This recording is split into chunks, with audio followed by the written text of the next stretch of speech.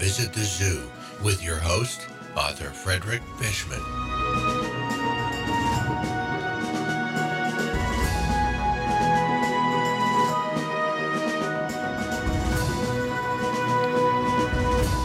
Hello and welcome again to the Visit the Zoo podcast, and my name is Frederick Fishman. I'm an author of 120 animals that are described in a 12-book series called Visit the Zoo. It's an audiobook as well as ebooks and print books, and also my first volume of a DVD is out. I also want to mention that we do have a sister website at www.zooanimals.info.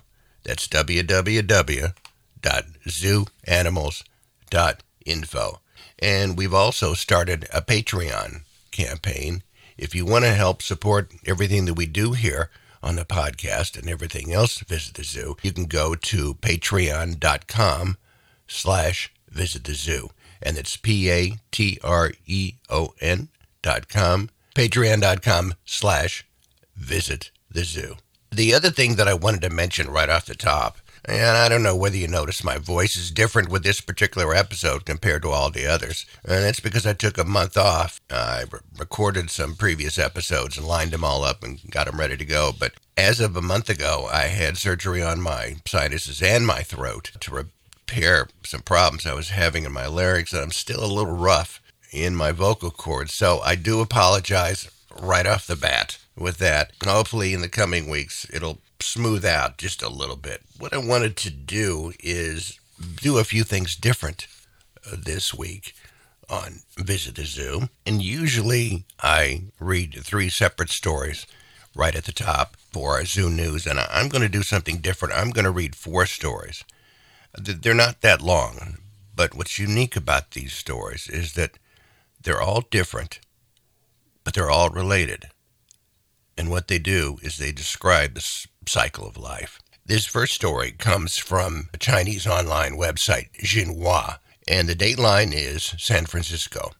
One of the oldest living giraffes has died at the Oakland Zoo in the U.S. western state of California, the zoo tweeted on Thursday. The 28-year-old giraffe named Tiki was well known to local residents for donning an extra coat to keep warm against winter over 9 years ago. Tiki was 95 in giraffe years and extremely feeble. She was euthanized at the zoo for suffering multiple diseases. With heavy hearts, we mourn the loss of Tiki, the zoo said on its official Twitter account. The animal was born in the zoo and gave birth to 5 healthy calves over the past years, the zoo said, adding that she also helped raise 7 calves who were not her own. Tiki gained her fame in 2008 when she needed that special custom-made coat to go outside from her heated barn to socialize with her herd mates in the winter months. Extolled as being patient and gentle, she was loved by many zoo-goers who went to visit her at the zoo. This next story was from Newsweek. It's titled, Zoo Animal Little Mama, World's Oldest Known Chimpanzee, Dies at 79 years old. Little Mama, the oldest known chimpanzee on record, died Tuesday in her late 70s, according to the Palm Beach Post. She was born before the end of World War II, and she lived into her 70s until Tuesday, when she died in the company of 8 other chimpanzees and employees at the Lion Country Safari Park in Loxahatchee, Florida. Although not confirmed, the cause of death is suspected as kidney failure, according to the Post. As Florida's Sun Sentinel reports, chimpanzees in captivity usually live to 50 and 60 years old, and their counterparts in the wild are expected to live 40 to 50. Referred to as Mama by her caretakers, this chimp was described as the kindest soul I've ever known. Chimpanzee, human, or otherwise, said Tina Barber, one of the Lion Country Safari's primate curators. She was believed to have been born in the late 1930s. She was visited by Jane Goodall in 1972, and then again in 2015. Little Mama, whose loss seems to have rocked a great deal of emotion from those who cared for her and visited her at the zoo, was also at the center of attention regularly. Her annual birthday party celebration was something of an event, and that the staff celebrated each Valentine's Day. So now, after those first two stories, let's turn the cycle of life with this one. The Milwaukee County Zoo recently announced the birth of a new baby gorilla, Zahara, which in Swahili means blossom. She made her way into the world on September the 9th. She was born to mother Naku and father Cassius. Zahara is a healthy 4-pound newborn that spends her day nursing, sleeping, clinging closely to her mother's stomach, as all newborn gorillas do the first 6 months of life. Births are great for the zoo as well as the animals in the collection, said Diane Kruger, the ape and primate zookeeper at the zoo. Jennifer Delibetary Shea, the Milwaukee Zoo's public relations coordinator, said that the attendance is especially high for Zahara in comparison to other newborn animals because she is an endangered western lowland gorilla. This might be the only time visitors will be able to see such a precious newborn outside of traveling to Africa. She will serve as an ambassador for her wild counterparts, educating the public about the conservation of this species. Western lowland gorillas such as Zahara live in the tropical rainforests of Central Africa and are critically endangered. The species faces increasing threats from disease, wildlife trade, poaching, and human encroachment. Over the past 20 years, more than 60% of the western lowland gorilla populations have seen a marked decline. And this next story is from the Westmeath Examiner. Westmeath is a town northwest of Dublin, Ireland. Dublin Zoo has announced the birth of a southern white rhinoceros calf. The male calf, yet to be named, was born to mother Nyla and father Chaka on Sunday, November the 12th, and weighs approximately 50 kilograms. The youngster is Nyla's first calf, and the birth marks another significant success for the Dublin Zoo as part of the European Endangered Species Program, established to assist the survival of the southern white rhinoceros. Visitors will be able to get a glimpse of the mother and calf through the window into the rhinoceros house. It is estimated that 20,000 of these animals exist in the wild, and a majority are found in South Africa, Zimbabwe, Namibia, and Kenya. Poaching for rhino horn is the most significant threat to the wild population. So there you have it, 4 different stories, but somehow they're all the same.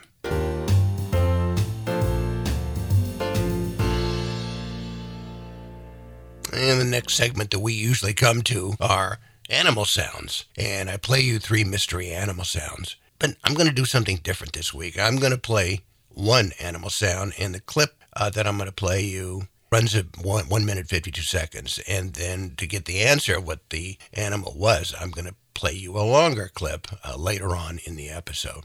The clip is from the Healesville Sanctuary in Australia. And you'll hear some family sounds in the background. But I think the one thing you'll notice is the clip of this animal, the sound clip of this animal, was recorded quite close. I'm going to start it right now, and you just sit back and listen. Just enjoy this.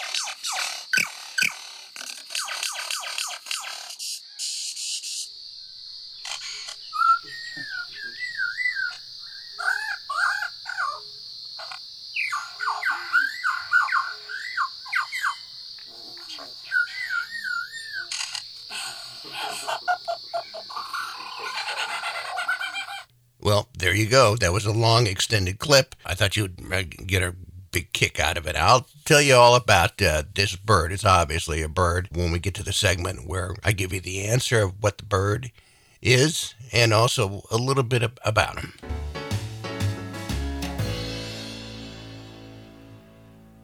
Let's go to our featured animal description for this week. And when I first did the research on this thing, I saw it at a zoo, and I forget which one it was. And I read the nameplate, and I couldn't quite believe it that this animal exists. But I want to play you this description that comes from the 12-book Animal Zoo series. Just sit back and listen to the description of this thing. Ready? All right, here we go. This next guy is even more precious. First of all, the author swears that he did not make up the names of the previous creature or this creature, the Goliath bird-eating spider. How is it possible that a spider could eat a bird, or for that matter, its other favorites, rodents, frogs, lizards, snakes, and bats? To put it plainly, the Goliath bird-eating spider is huge. These things can grow to 1 foot. That's 12 inches in diameter. That's as big as a large dinner plate or serving platter. They live in marshes, swamps, in northern South America, in the rainforests. They have fangs and bite, but the venom from their bite is not generally harmful to humans. The venom they secrete from their legs, however, can be harmful to humans. So, don't pick one up, which I doubt if you will. They have no teeth, so this is how they eat. By the way, skip this part if you are squeamish or easily made nauseous. They spit in digestive juices into their captured and dead prey, which breaks down tissue into a gooey mass. The spider then sucks up the gooey mass and eats. They eat rodents, frogs, lizards, snakes, and bats. The name bird-eating came from an early observation in the 1800s when one was found eating a hummingbird. Even more shocking, females always mate with males, but when they're finished mating, they usually eat the male.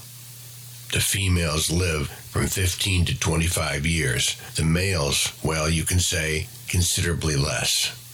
Finally, here's an interesting fact and the reason they were put into this chapter. Their primary diet in captivity is cockroaches. All right, I think you've got it all. What do you say we leave this building, get into the sunshine and fresh air, and continue our exploration of the zoo? There you go. The Goliath bird-eating spider.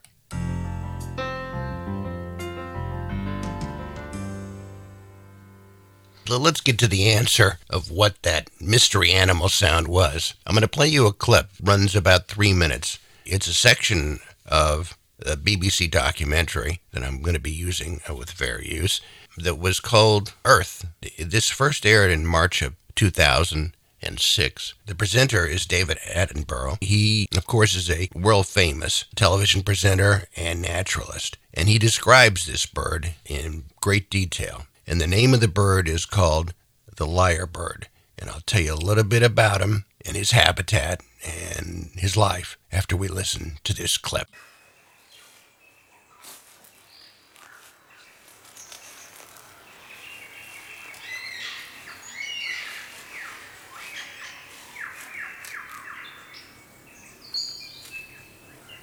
What bird has the most elaborate, the most complex, and the most beautiful song in the world? Well, I guess there are lots of contenders, but this bird must be one of them. The superb lyrebird of South Australia.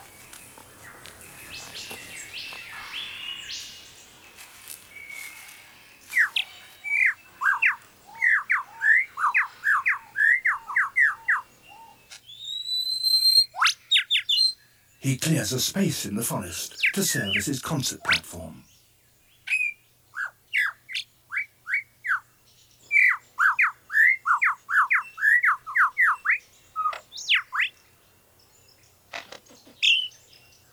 To persuade females to come close and admire his plumes, he sings the most complex song he can manage, and he does that by copying the songs of all the other birds he hears around him, such as the kookaburra.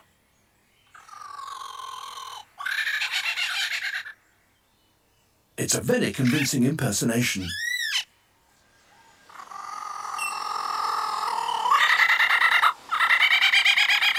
Even the original is fooled.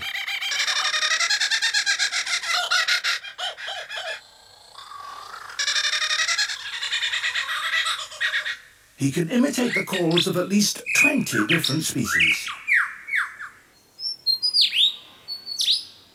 He also, in his attempt to outsing his rivals, incorporates other sounds that he hears in the forest. That was a camera shutter.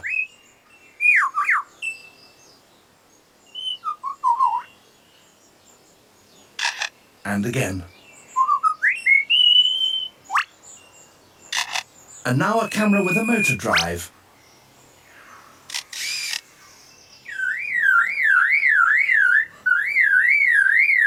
And that's a car alarm.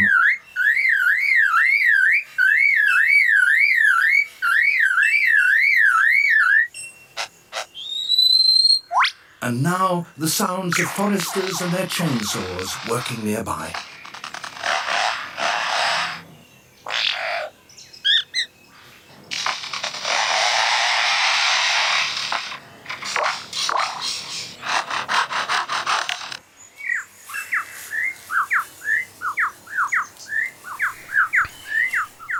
That really is amazing that the lyrebird can make those sounds. By the way, his name is lyrebird, and that's spelled L-Y-R-E. He's mostly a ground bird. He can take flight in an emergency, like if he's startled or frightened, but not very high. He's named a lyrebird because his tail is framed in the shape of a lyre, and a lyre used to be a musical instrument that was used in ancient Greece. It had a unique shape to it, and his tail goes into that shape when he goes mating or looking for a mate. He is probably the world's best mimic of sounds, as you can hear. Not only of human sounds, but also sounds of other birds. Another famous Australian bird, the kookaburra, he's really good at imitating. And it's really hard to tell the difference between the real kookaburra and the lyrebird. This bird is very ancient. It's been around for a long time, 15 million years.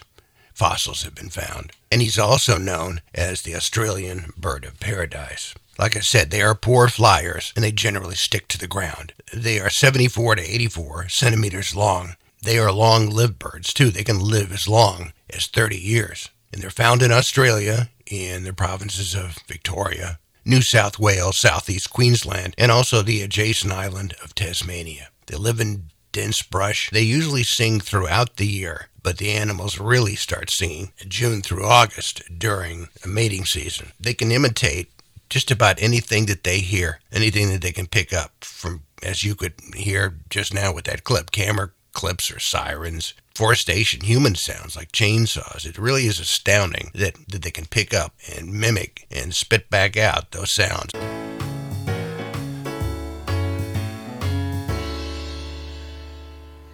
Let's go back to our standard operating procedure here in the last part of this episode, and is where I either give you a quote or read a poem about the animal world. And I'm going to read you a short poem by Sierra Marston, and it was published in January of 2009, and the title is called Wolves. Wolves howling towards the moon, gray and dark, sitting on a rock, snow falling all around, pine trees swaying, green and white, soft like a feather, goes to sleep, wakes up in the snow, covered in a blanket, joins the rest of the pack to get the kill for breakfast, and again for the next day, and the next.